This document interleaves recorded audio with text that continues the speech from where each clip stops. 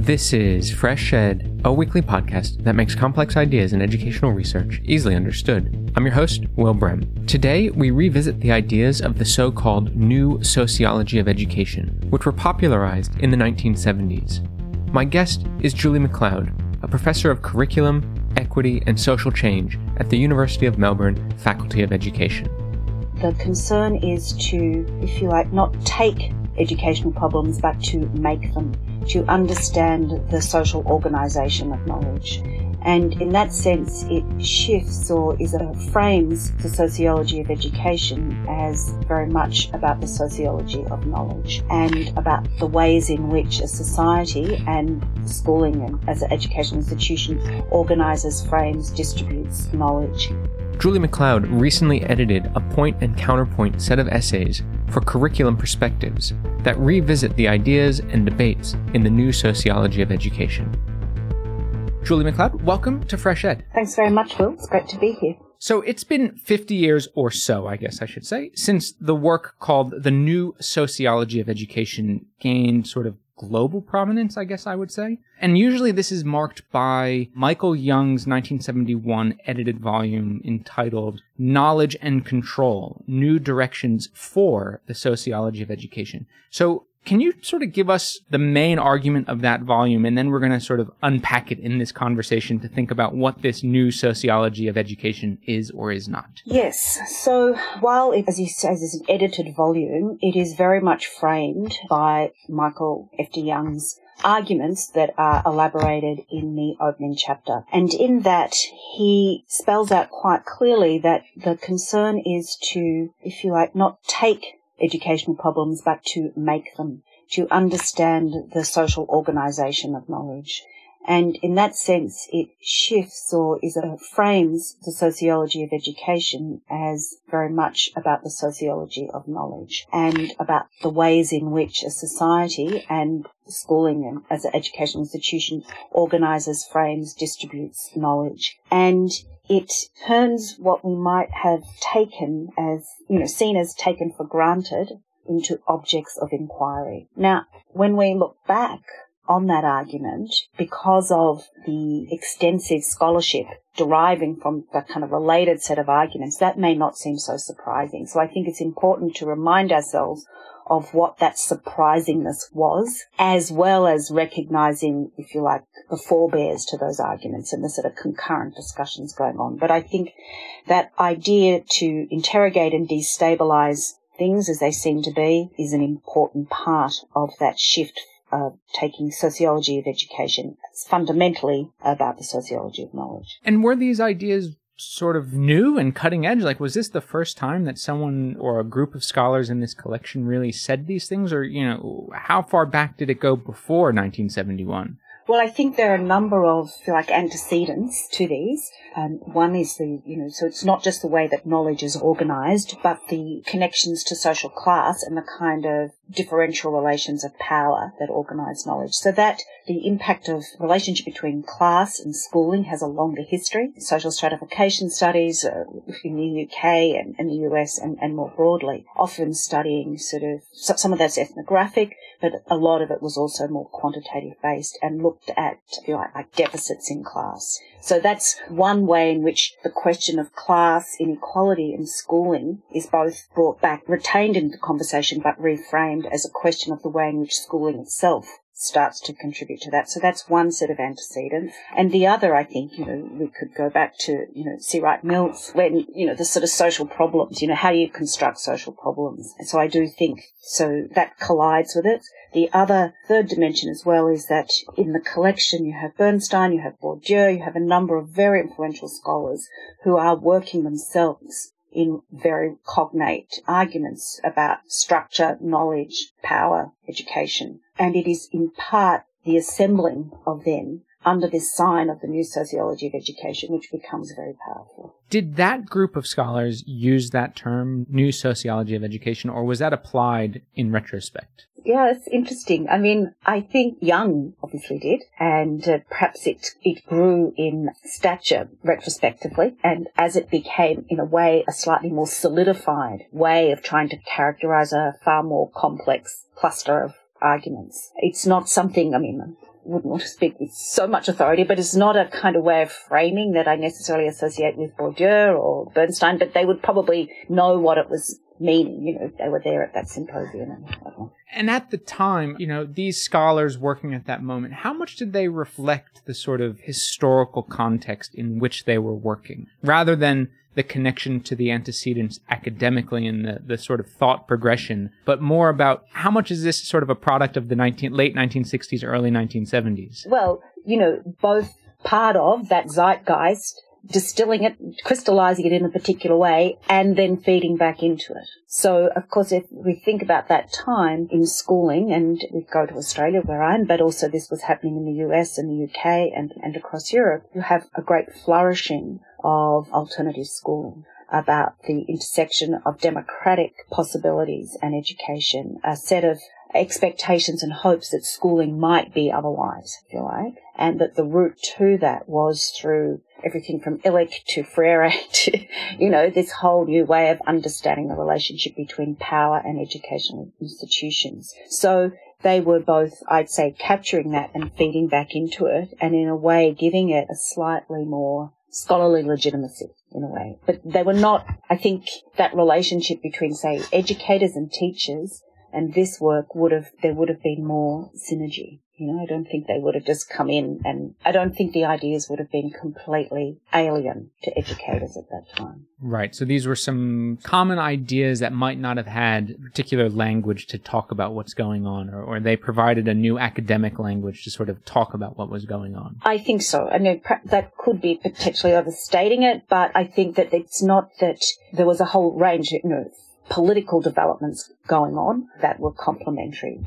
Rise of social movements, feminism, social history, labour history, those sorts of things I see as part of that cluster of trying to understand the relationship between power, knowledge, And Michael Young was rather young. He was in his 30s, I think. I mean, he's still alive to this day. I had an office, actually, next to him when I worked at UCL. And he would still come in his 90s or late 80s. And, quite an amazing character in many ways. So I guess, with that background, I guess the question is really about how did that moment 50 plus years ago, how has it shaped the sort of larger field of the sociology of education and been received today? Like, if to what extent are these ideas, the new sociology of education, still shaping sociology of education? Are they still new, or is it sort of the old sociology of education, so to speak? I think it has cast a very long shadow in positive and constraining ways. I think that the questions of class and of power, of language, if you're thinking of Bernstein, the classification of knowledge system, of the work of Bourdieu and the relationship between school systems and knowledge structures. Habitus is not spoken about extensively in that collection, but essentially that it is that relationship of habitus and field. They have been and continue to be extraordinarily influential, but, they have been beaten about as well, as many people have critiqued. It was a relatively inward-looking, to something nationally inward-looking. There's been not just the new sociology of education, but the whole kind of new left engagement with class and education was blinkered on the whole to other forms of power asymmetries and oppressions, gender, race, all the other social categories of differentiation, but most powerfully being called out for those structuring and subjective dimensions of power. And those were arguments being put at the time. The extent to which they ever got much currency, of course, is another matter, but they've been very much part of subsequent reception of those debates. So in what ways was this sort of race and gender and even, what we today would call global north, right? A lot of these people were coming from mainly Europe, it sounds like. But how much was it about the representation of authors who contributed to the volume versus how much was it shaping their thinking about what they were writing about? Like the absence of a gender analysis. I guess, how do you know that exists, or to what extent when you read someone like Michael Young from 1970 when you read him today? Like, how much was he blind to all of these ideas, So was it deliberate exclusion, or was it just a kind of habitual way of thinking? I mean, I think in the beginning it most likely, it reads as if it is speaking from the universal subject. and the universal place, the unnamed place of England, right? Whereas very specific dynamics of class, where those were extrapolated from to be a universalizing conception of class, equally with gender. I think, subsequently those omissions did become more overt, and then but I have not followed Young's work enough to understand how he then subsequently responded to it. But I think I wouldn't want to overload that new sociology of education as the only people doing that. Even at that time, the new and the old social historians, labour historians, all kinds of sociologists were blinkered, as part of the feminism itself, as we know. So it was part of that complex political time where hierarchies of power and oppression were sort of in play all the time. It's a kind of pre-intersectional moment. Right. And then the sort of intersectional moment happens, and we start looking at these structures of power and their shaping of knowledge maybe in a more complex way, a more complete way, where we start seeing things that maybe others have missed before. Yeah, and perhaps become, I wouldn't say comfortable, but more aware of the limits of these all-encompassing theories, if you like. So I do think that that's been one of this. You asked earlier about the influence of that, and is it still, what have people taken from it and what are people continuing to engage with today? I think in the same way as we have the structure agency debate continues to dominate, consciously or not, or implicitly or explicitly, the ways in which schooling or educational institutions organise knowledge and structure how we are, and then how individuals or people come into schools, and that correspondence between their orientations and schooling and the way in which schooling is organised. I think that continues to be an extremely influential idea. What you then do with it, how you complicate it, how you situate it, whether you just generalise from all people, or you look more closely at how different groups and people with different locations are better able to navigate that. I think those nuances and complexities are more overt. So one of the changes over the last 50 years is that we might be looking at similar issues, but we are allowing for more nuance and situatedness in the places and spaces that we might be doing this research and thinking about these topics. You bring up a really interesting point in this article or short little snippet that you write about in this collection. And it's about how you sort of, when you were writing this piece, you kept misspelling the title. And instead of saying new directions for the sociology of education, you kept writing the new directions of the sociology of education. I think that's right. And you sort of comment that there's this subtle slip, but it's actually quite important because it sort of shows this particular confidence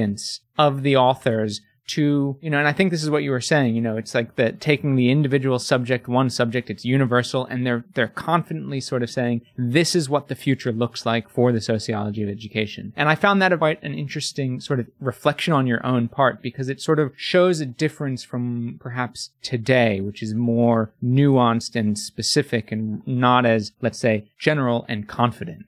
Yeah, absolutely. So I think I've just checked. I always thought it was New Directions in the Sociology of Education, so that this was a collection of essays that was somehow giving an account of that, or documenting it, or historicising those directions which were already there, if that makes sense. But this instead was a collection of authors setting forth in a more manifesto-style way what those new directions were. So they were providing a roadmap, a set of exemplars, a set of concepts, and ways of thinking that they felt collectively forecast or foreshadowed where sociology of education should be going. So it does have a very strong normative positioning. And, I think trying to understand, if you like, the sensibility of that moment is intriguing, to say the least. And quite a different sensibility to the contemporary approach, at least in my experience, and it's in part why I was quite interested to go back.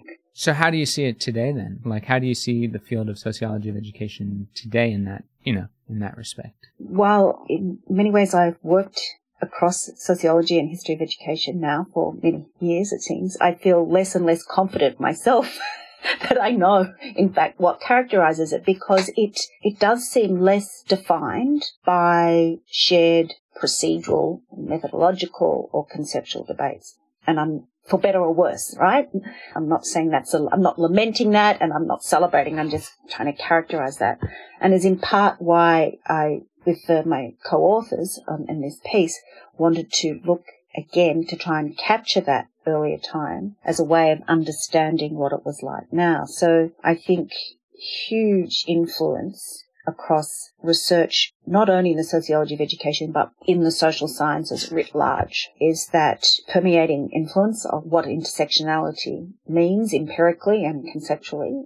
It's not at all straightforward. And then that impact of a concept of situated knowledge and the partiality of knowledge, partiality of perspective, the standpoint, or the huge impact of feminism. I think what we have, we don't always remember or acknowledge that a lot of that questioning of authoritative positioning and universalizing a statement was coming from feminism. It wasn't the only intellectual, political, ethical tradition, but it was an extremely powerful one and very, very influential in education research and in sociology of education. So I think it's also been about trying to reinstate that when we look at the history of influential educational ideas, because there's traces of that in the way in which we think about education in the present, but it's not always tethered to some of those forebears. It's like we don't want to give too much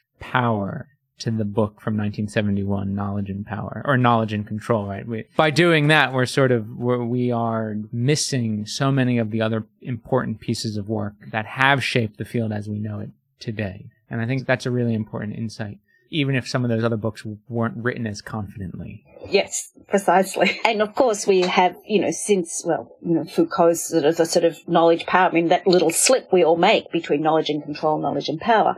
But, so I think that those arguments have they're more familiar in that education sociology discussion. Now that I've been in the field of education for a couple years and, you start doing all these reviews for journals, it's sort of part of the process, I guess. It is surprising to realize how many people still cite people like Bourdieu and not as many Bernstein, I would say, or Young, but Bourdieu, it's sort of, it's kind of unbelievable. It's almost permission to proceed. And, it's like, I think you could attach his name to almost any type of problem and people might nod. In fact, with some of my graduate students, we're starting up a reading group called Read Before You Cite. And our first author, we're going back to read something like Outline of a Theory of Practice, partly because there are these coded ways in which a lot of sociological argument is driven. And the new sociology of education is part of that encoded signposting way. Like, yeah, I know what that is. It's to do with, knowledge, class, power, I don't know, whatever, inequality, right? Cite. And Bourdieu has become, the poster boy for that. And, I've been extraordinarily influenced by Bourdieu, no doubt about it. Nevertheless, the ideas are complicated and they need slow, understanding why certain theorists take off and others don't, of course, is another question, but an important one. Yeah, and how the field sort of gets created. And it is interesting, and it is signposting. I wonder how much the ideas, and maybe you hinted at this earlier, about how the ideas sort of take a life of their own. And so the people citing Bourdieu today aren't necessarily engaged in the same, debates that he might have been at the time, and are just sort of attaching his, the in-text citation and habitus and sort of moving on. And, you just wonder to what extent is there an understanding of that longer history and the debates that he was involved in and the conversation that is still going on as you're sort of saying, even if it's taken different shapes. Yeah, great observation, I think, because I've been mulling over this, how it is that, what ideas do that, Sarah Ahmed, what does something do? It goes out into the world, it continues to have effects beyond or in addition to what the concept itself is trying to do. It does something else, right? But one of the more, I'd say, risky and unintended dangers, perhaps, of this idea of the conceptual toolbox, right, and many people attribute that to Foucault, whatever, is that it's like the lolly bag. And you can go in and you think, oh, I think I might take a bit of this and I might take a bit of that. And they're abstracted abstractions, if you know. And then they can be populated, peopled around, they can be put into different things. And so you take, the concept is taken rather than the argument from which the concept emerges. Going back to the question of how we follow the history of ideas rather than simply the end point, I do think that is something that the arguments developed in knowledge and control and in those sociologists sort of associated broadly with the new sociology of education also laying the ground for, because I do see it as a very much a more historical sociological way of thinking about education, the ways in which knowledge the way in which you make a problem, the ways in which knowledge is organized, has power or not, or authority. They are framed in these discussions quite historically.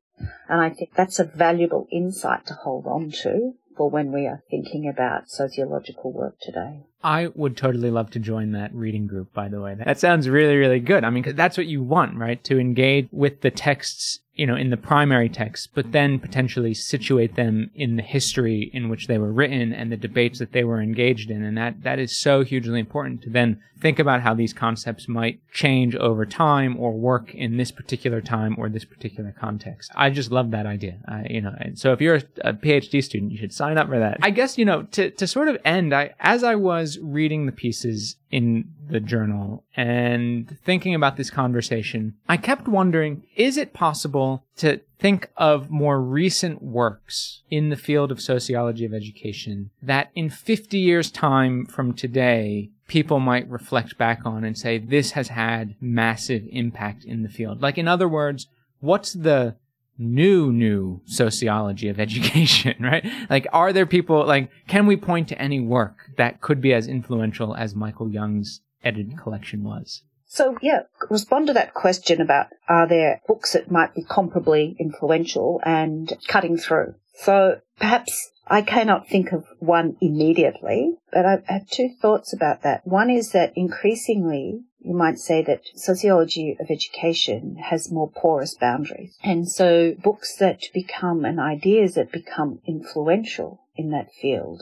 come from all over the place. Right? So they kind of look outwards in a way. Maybe that's positive and maybe that was always the case. But I feel that, so when you're thinking of books that might be very influential in the sociology of education, there's huge sort of theorists like, you might say, well, as we're saying, Bourdieu or Butler or Foucault, all those big people, but they've actually sort of come in and adapted and brought into discussions in the sociology of education. So there's that, but the other one is whether, in fact, authors set out in that same manifesto way. I think if we're looking back, say, a decade or 10 or 15 years ago, when the huge turn to understand mobilities and globalization, I think there were some very, very influential books at that point. And, they're trying Saskia Sessons and, thinking locally, yes, Basil Rizvi and Bob Lingard thinking here. So these were very influential, and many of them have been reissued and they continue to resonate.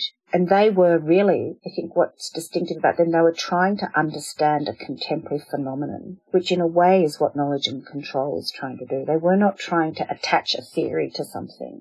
They were trying to make sense of really transforming social phenomenon and its impact on education. So I think for me, I'd be looking for books with that understanding the present, with a more, if you like, eclectic, almost open way of approaching that theoretically. That would be a really great counterpoint to the book club that you're starting, right? You look at sort of contemporary, historical texts and read them, the key texts in the field, but then you try and identify contemporary books that are dealing with contemporary issues and trying to theorize them rather than apply a theory to some issue today. I think that's a really great way to think about it. Well, Julie McLeod, thank you so much for joining FreshEd. Really a pleasure to talk.